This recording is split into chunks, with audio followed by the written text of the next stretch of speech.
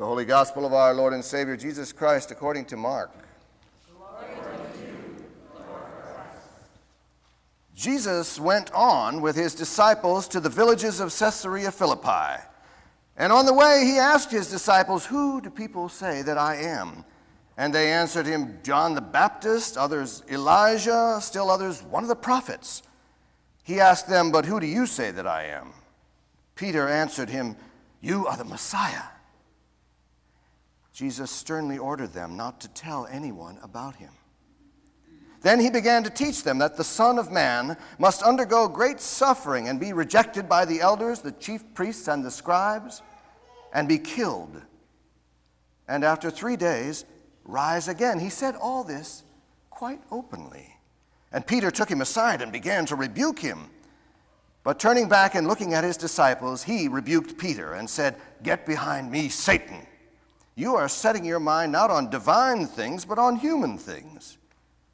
He called the crowd with his disciples and said to them, "If any want to become my followers, let them deny themselves, take up their cross, and follow me. For those who want to save their life will lose it, and those who lose their life for my sake and for the sake of the gospel will save it. For what will it profit them to gain the whole world but to lose their life? Indeed, what can they give in return for their life? Those who are ashamed of me and of my words in this adulterous and sinful generation, of them the Son of Man will also be ashamed when he comes in the glory of his Father with the holy angels." The Gospel of the Lord. Praise to you, Lord Christ. Back in the early 1980s, had you asked me what my favorite movie was, it was Officer and a Gentleman. Loved that movie.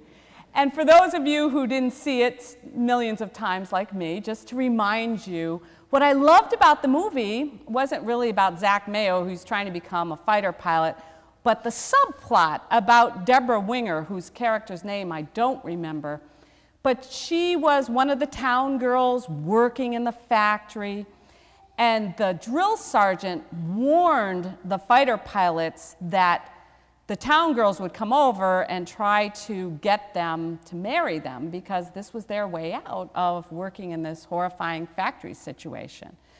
And so the men set up their resistance against these women, and the women would get dressed up and they'd come and they had dances and all of that.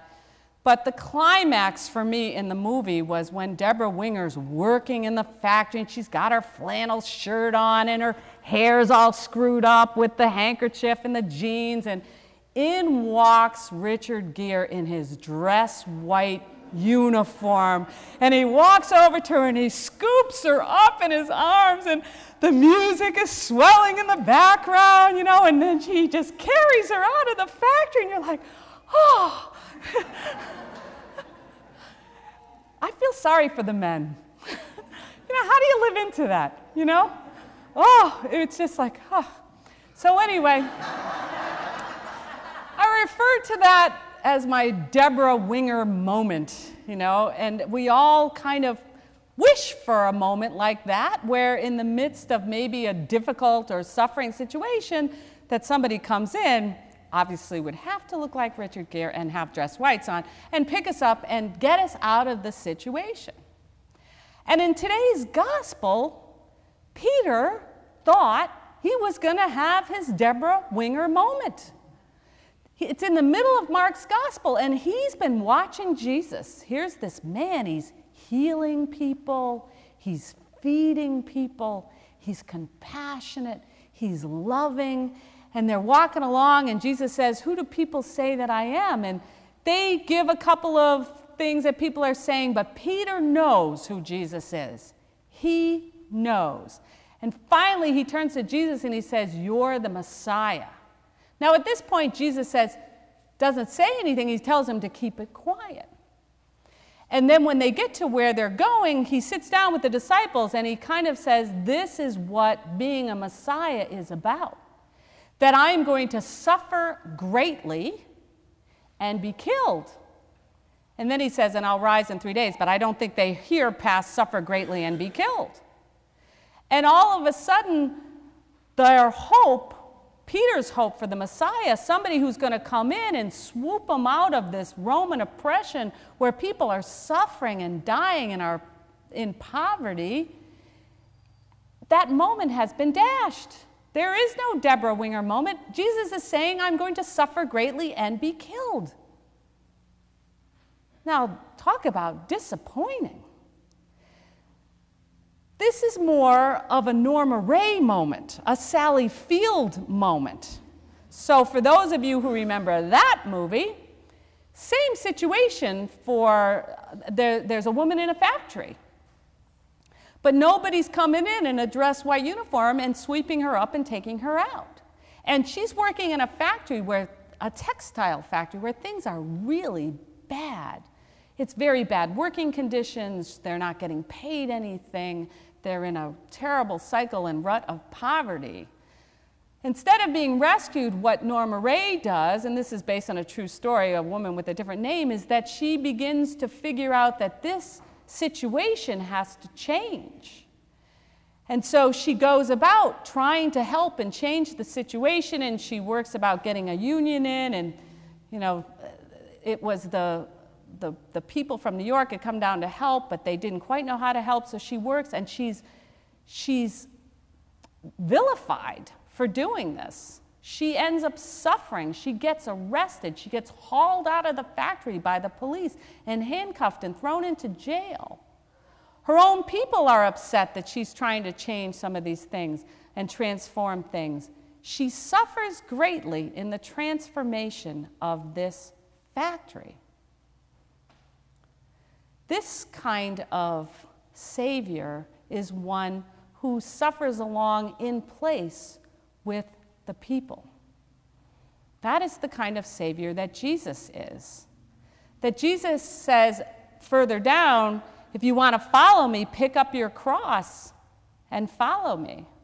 For the disciples, that would have been a really horrifying statement because the cross meant execution. It means death. But Jesus, the Son of God, the man that has God fully expressed within him, is willing to die. Because what God is love. And this is a self-giving love that's willing to die than to even persecute those who are persecuting him. That he willingly goes to his death because God loves us all, even those who tried to kill Jesus or who did kill Jesus. It's a self-giving love.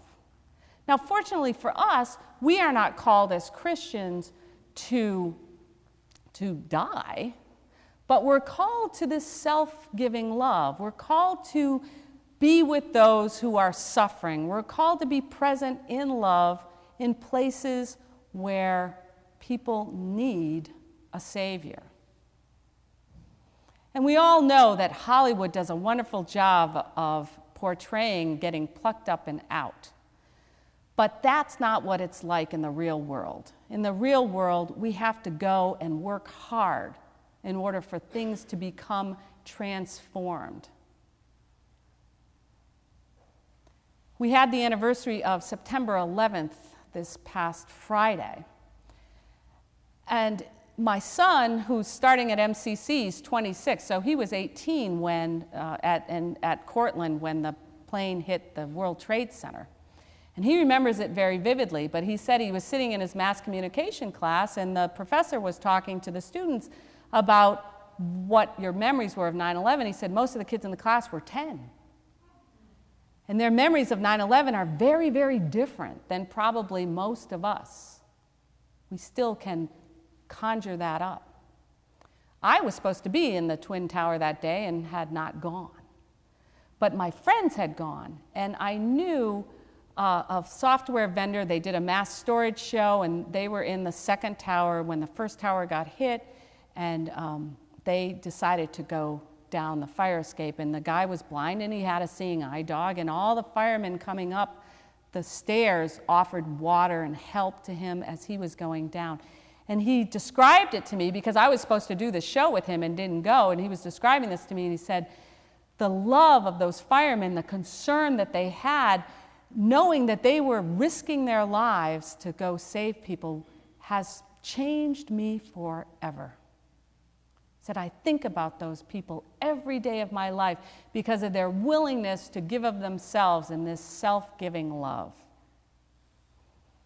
Now, most of them did die, and we pray for their families. We continue to pray for their families. But it is an example of the kind of love that does exist in the world that is transforming, not the kind where people are swept up out of a situation, but the kind that keeps people in something until it becomes transformed.